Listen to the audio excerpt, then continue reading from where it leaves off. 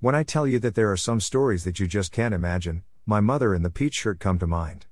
On election day I decided to shop for my mother because the weather was changing, and she needed some new and warmer tops.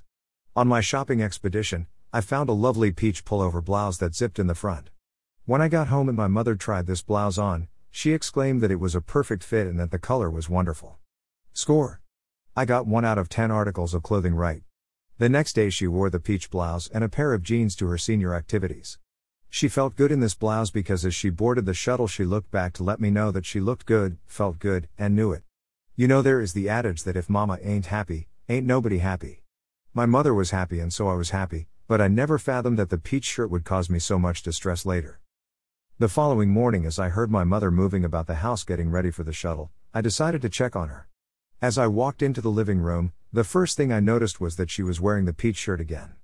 I said, "Mother, you cannot wear that shirt again today." She asked, "Why not?" I explained to her that the shirt had been worn the day before and she needed to wear a different color today. Please keep in mind that the conversation happened at 5:30 a.m. My mother was appalled that I would not let her wear this peach shirt again. After her few choice words, I gently told her that I did not want people talking about her and how her daughter allowed her to wear the same clothes every day. Something about that statement resonated with her because she responded, "You know, you have a point because people will talk behind your back and never say things to your face. I think I should change the shirt." Score! There was nothing that a new lime green shirt couldn't cure. My mother successfully boarded the shuttle and waves. She was feeling pretty good. Sometimes we think the battle has been won because we presented the case and the evidence. We go so far as to state possible consequences for not listening. Have you ever been in a situation where someone has told you something for your own good and yet you choose to do what you want to do? Here we go again. Week 2. My mother wore the peach shirt on Monday, and it was a great way to start the week. Around 10:30 Monday night, she was still wearing the peach shirt. I chalked it up to the fact that she was not ready to get dressed for bed. Little did I know that I was in for week 2, round 2 of the battle of the peach shirt. Tuesday morning I said, "Mother, you cannot wear that shirt today because you wore it yesterday." Fighting words.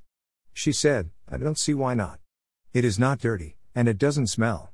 I don't mess up clothes, and you seem to think that I have a big wardrobe. I know how to dress." I sat down on the love seat and let her have her moment. After my mother's expletives and my silent giggles, I asked, "Are you finished?" She said, "Yes." I gave her a nice blue shirt to wear and began my day. This round occurred at 6 a.m. I slowly came to the conclusion that the peach shirt was going to be a weekly issue until I did something about it. There was the option of hiding the shirt or conveniently losing it or buying some more peach shirts.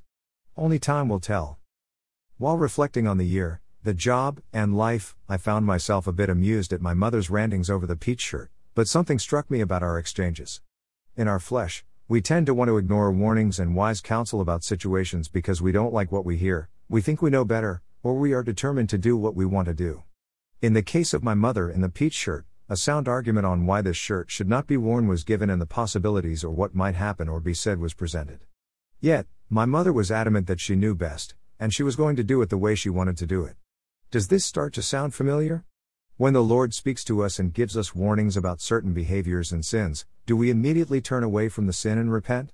Perhaps we have justified the sin, or we have repeated the sin because it was not that big of a sin, or we have had too much fun in the sin, or we are determined to do life our way.